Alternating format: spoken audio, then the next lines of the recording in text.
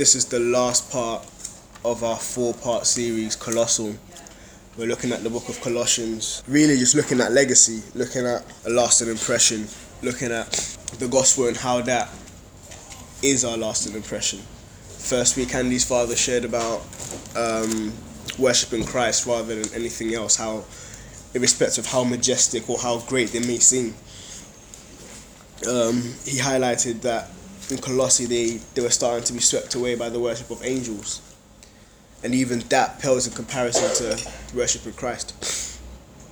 Second week, Andy spoke about the mystery that is held in Christ. So we can never move away from that mystery, the mystery of salvation being found in Christ and in Christ alone. We can never move away from it. Last week, Jamelia shared about being clothed in Christ, taking off the old man and putting on the new man. And this week, we're going to look at Colossians 4. And there's 2 parts I really want to look at. But I'll focus, the primary part I'm going to look at is towards the end. And depending on how much time I have, I'll see if I can look at the first part. But the primary part I wanted to look at was Colossians 4, verse 17. Where Paul says in the salutations, "And say to Archippus, take heed of the ministry which you have received from the Lord, that you may fulfill it." And it is a case of, in the world and society that we live in now, everyone that is found in Christ, like the Great Commission extends to all of us to go out and make disciples of the world.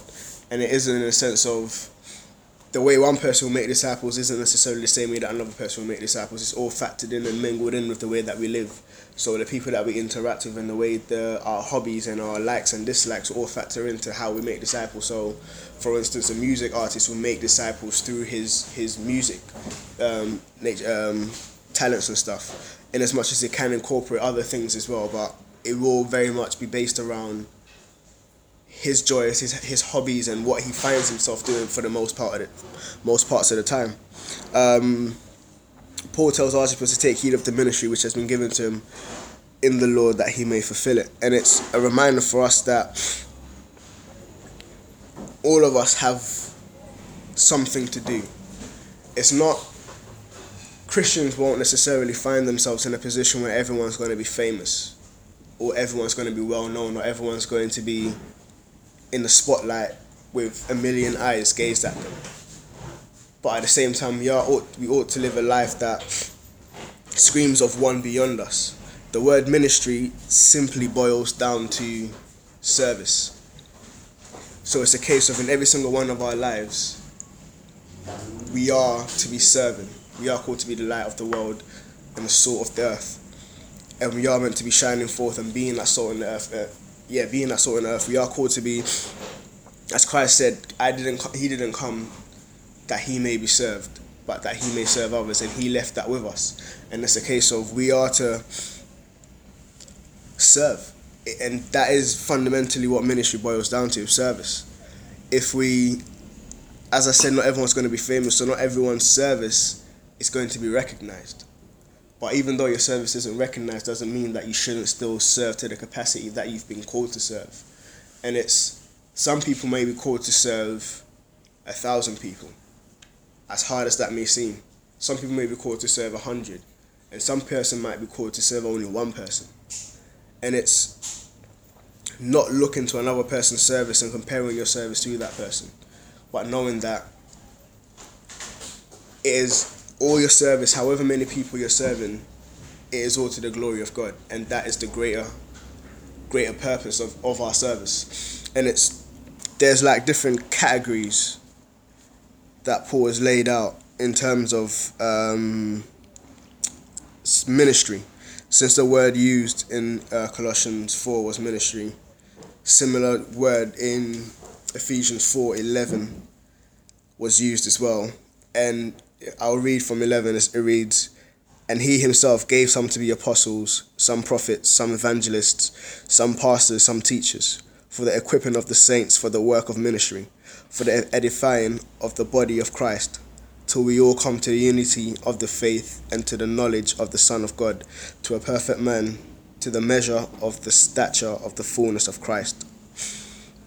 And here he's highlighted 5 different categories, so to speak, of ministry, which is the apostles, prophets, evangelists, pastors, and teachers. Apostles simply means the sent out ones.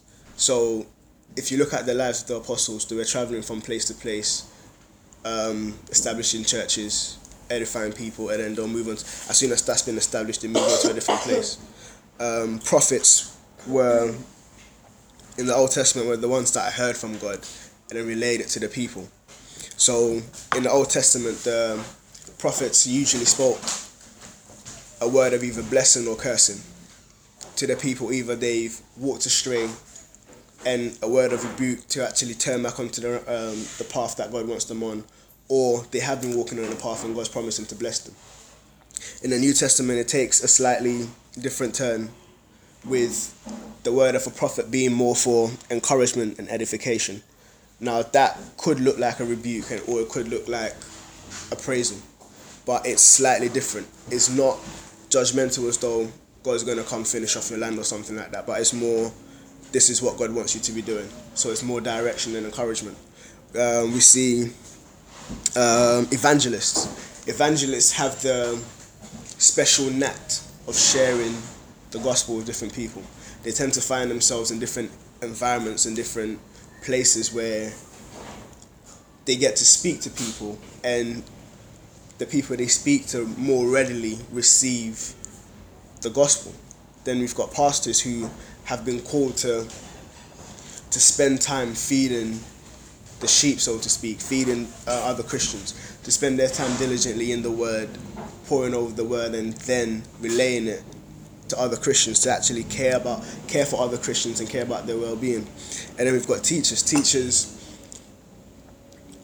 expand and explain on the word and grant greater insight and understanding.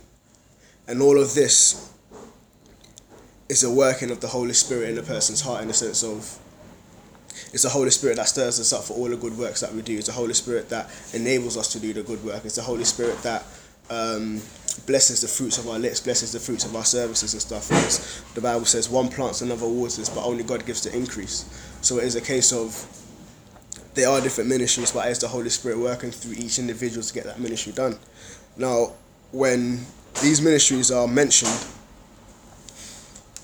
we tend to have a Old Testament type of view of it, in the sense of an evangelist must look like John the Baptist, wearing sheep clothing, camel hairs, leather belt, eating locusts. But in reality, he doesn't quite look like that. It looked like that in his time, but in our time, it might look slightly different.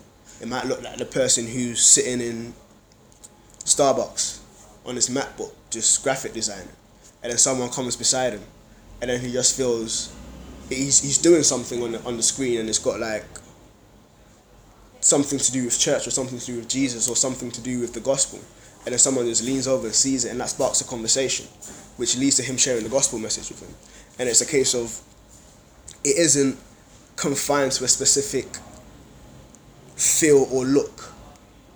It is incorporated into our day to day. You could be on a train, and then you see someone looking like they're hungry, and then you give them a sandwich, and then they ask, why did you do this? Or they start telling you about their day, and then that could lead into even a prophecy.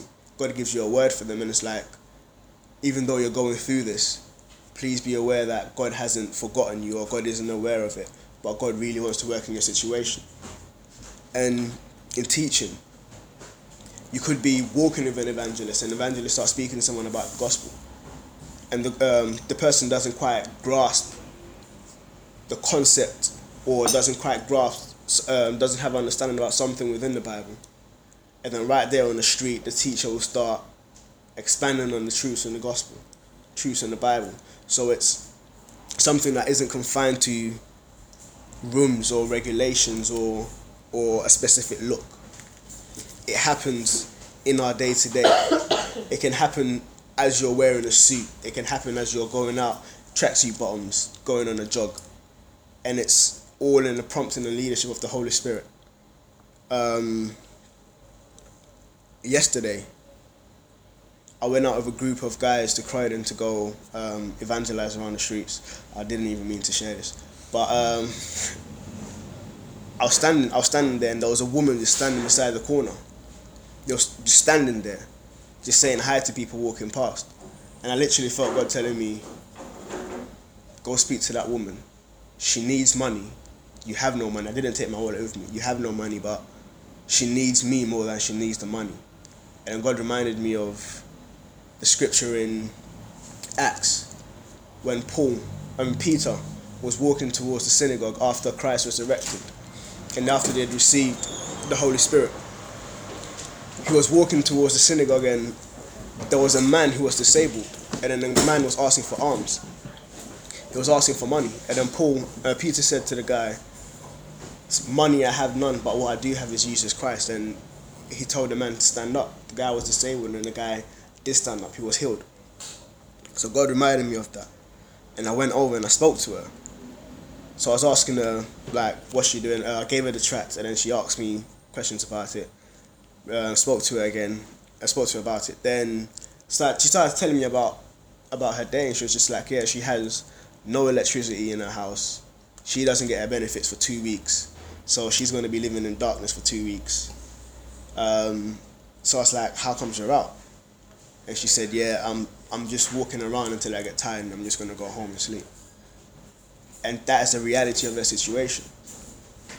And it's a case of, I prayed for her, and I just saw her face light up, knowing that God is in her situation. God hasn't neglected her. God hasn't forgotten her.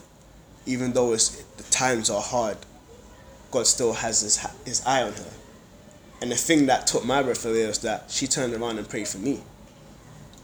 She turned around and prayed for me. Even in her situation, she prayed for me. So it's a case of, and after that, she had a smile on her face, and then she went home. So I don't know what her situation is at home, but after I'd spoken to her and after I prayed for her, she felt as though I can now go home. And that is an example of prophecy in action. I'm just out, and then God just leads me to speak to someone, and he showed me specifically what she was going through. Even though it said that you can't physically help her, this is what I want you to give to her. And that made the world a difference. And so in terms of ministry, I kind of want to challenge everyone to not just look at it in the sense of it has to be in this place, or it has to be within the church halls, or it has to be within a safe environment, or it doesn't. It takes over your whole life, and it puts you in a position where listening to the Holy Spirit, any moment could be a moment of service. Like, for instance, a couple of weeks back, there was a woman walking past here. She fell down, and I just saw Marvin shoot out, helped her get onto her feet, and that right there is service. And it isn't necessarily, he could have easily been like, no, I'm on door duty, so I can't go do that. But that in itself is service, and that is what ministry boils down to. When we look at Romans 12, I hope I'm right, 12:8, from 6. Having then gifts differing according to the grace that is given to us, let us use them. If prophecy, let us prophesy in proportion to our faith. Or ministry, let us use it in our ministry. He who teaches in teaching, he who exhorts in exhortation, he who gives liberally with liberality. Wow. He who leads with diligence, he who shows mercy with cheerfulness. Let love be without hypocrisy. Abhor what is evil, cling to what is good. This speaks about whatever you might do, do it in faith that it is pleasing to God. So from the least of what you might do, from picking up that old woman when she fell, do it in faith that even this is service unto God, even this is pleasing to God.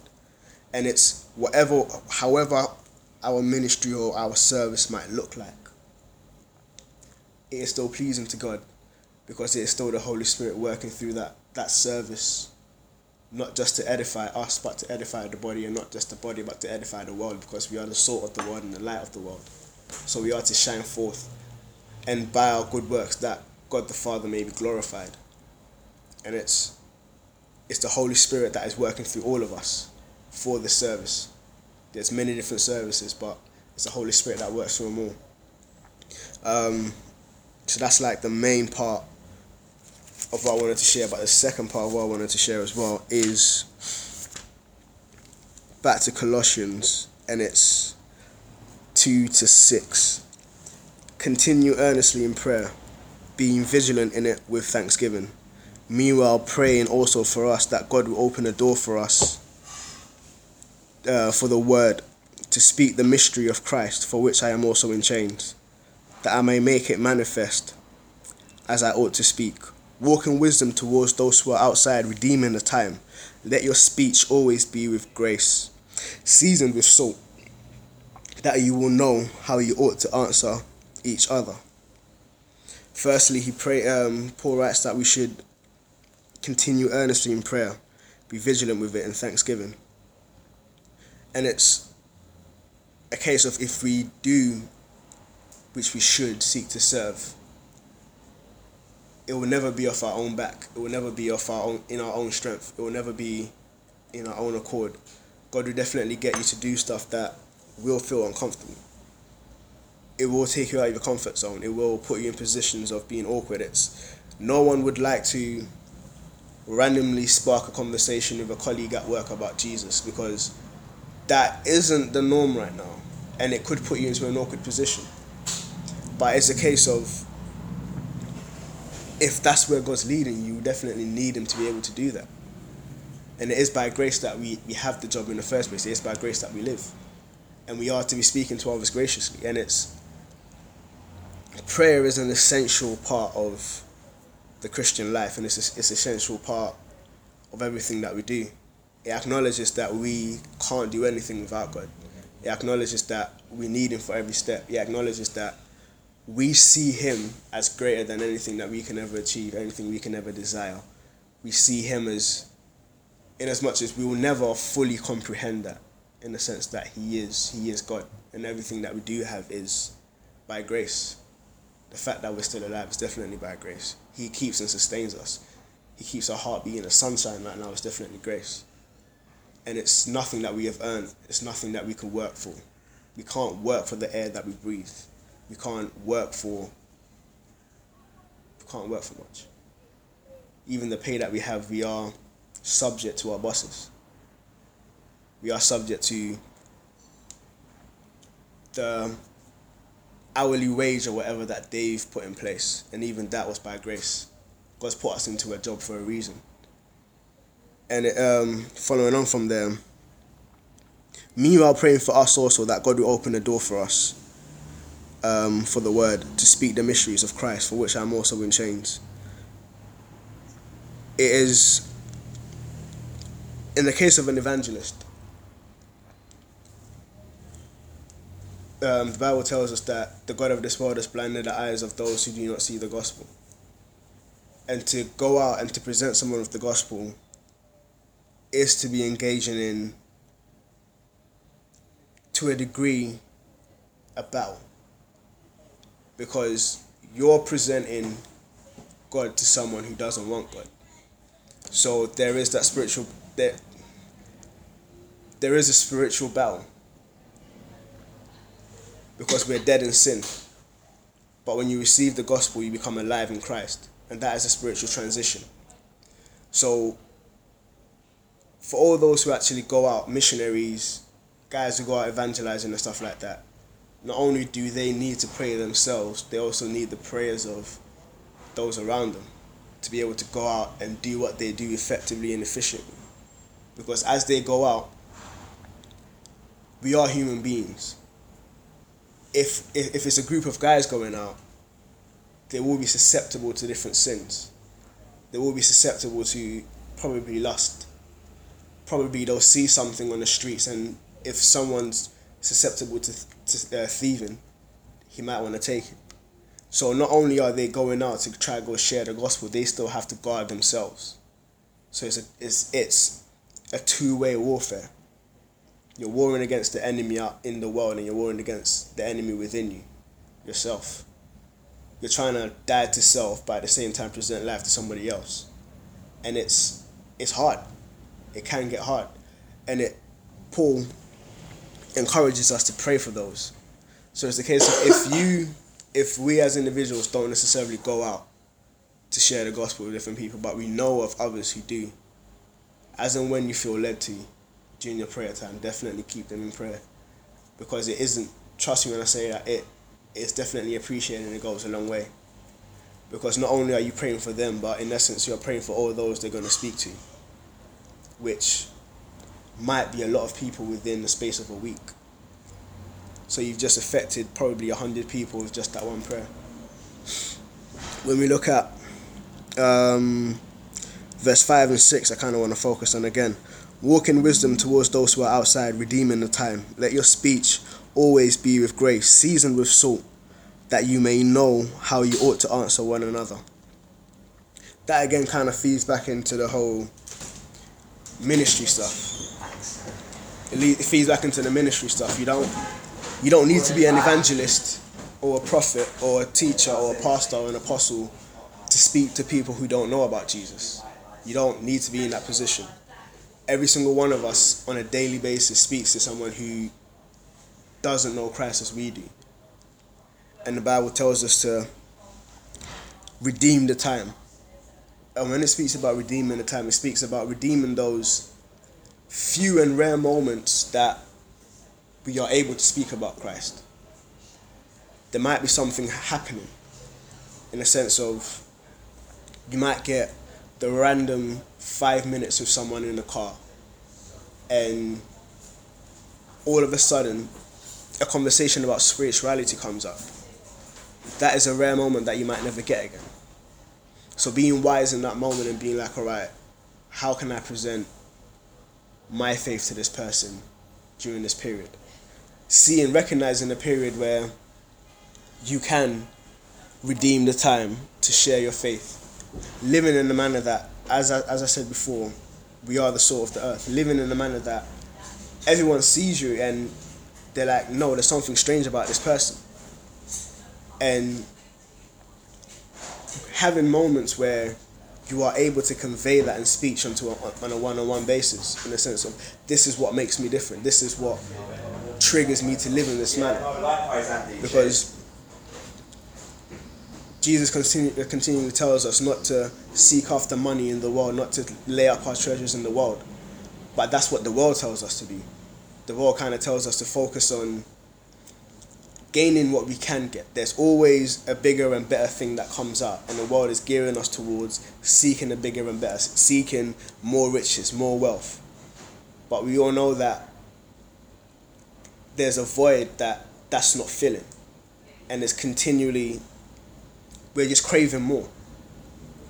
But for someone to see another person living totally opposite to that, where we rejoice when we're being persecuted, we turn the other cheek when someone insults us, we live as though we're living for another world, we stand out, we look different, and that is being the salt of the earth. Salt, again, in terms of us, when I said not everyone's going to be famous, when you look at salt is used from, I was going to say homeless people, but homeless people don't have salt. But it's like, if a homeless person goes to a chicken and chip shop, more than likely they're going to get a packet of salt and put it into their chips. When you go to a 5-star restaurant, there's still salt on the table. Salt is used irrespective of the lifestyle. From the poorest of persons to the richest of people, salt is still used. And it's a case of, from the lowest of places in the world, we still need to be the salt of the earth. To the highest of places in the world, we still need to be the salt of the earth there. Light is used everywhere in the world, apart from places like no electricity, stuff like that, but still the sun shines. And it's a case of everyone needs light. Everyone uses salt. There's no discrimination, there's no limitations, there's no segregation. And it's exactly the same with us. And even in that, we need wisdom to be able to know what times to redeem, what times to. It's like you won't get a milkshake and put salt in it. If you do, that's kind of weird. But it's a case of I'm using a milkshake as an imagery for a certain period of time. A certain period of time when people are just having a laugh. It wouldn't necessarily be proper to be like, and Jesus said, it wouldn't be proper. But it's a case of when there's a plate of food that needs salt, be the salt. When there's a situation or scenario that needs Christ, be the salt there. Be the person that puts Christ into that situation. Because that's what we've been called to be. We've been called to do. You are the salt. So if the food per se that you're sitting around is bland and you're not being the salt, then you're being ineffective. And all of this needs prayer. It needs being led by the Holy Spirit. As I said, it's the Holy Spirit that works in us. It's the Holy Spirit that guides us, that prompts us, that leads us. Again, the Bible tells us those who are led by the Holy Spirit are the sons of God. Those who are led by the Spirit of God are the sons of God. So be led by the Holy Spirit. If it's a case of you're not entirely sure about it, just go to God and be like, God, I want to be led by you, but I'm not too sure about it. He is all we need. It's His Spirit. So if He wants to lead you by His Spirit, He will show you how He's going to lead you. And it will be primarily through His Word. Because Jesus says in John, my sheep hear my voice and they follow me. So it's hearing His voice. And His voice has been laid out in His Word. The Holy Spirit will work through the Word. There are times when I'm going through situations and I'll read the Word, and in as much as it's not speaking about, alright, cool, John 3:16, you're on your tablet too much, come off. It's not saying that. But it's a case of there's wisdom in the Word that I start to realize, alright, you know what? I feel that this is convicting me as to this area of my life that I need to do something about it. I need to work on it. And then I take it back into prayer and be like, God, this is what I felt in your Word, that you've challenged me in this part of my life. And it's always like a heart issue. It's always a heart issue. It's Christ continually challenged the heart. Christ continually challenged our motives behind stuff. He said, if you look at a woman lustfully, you've already sinned in your heart.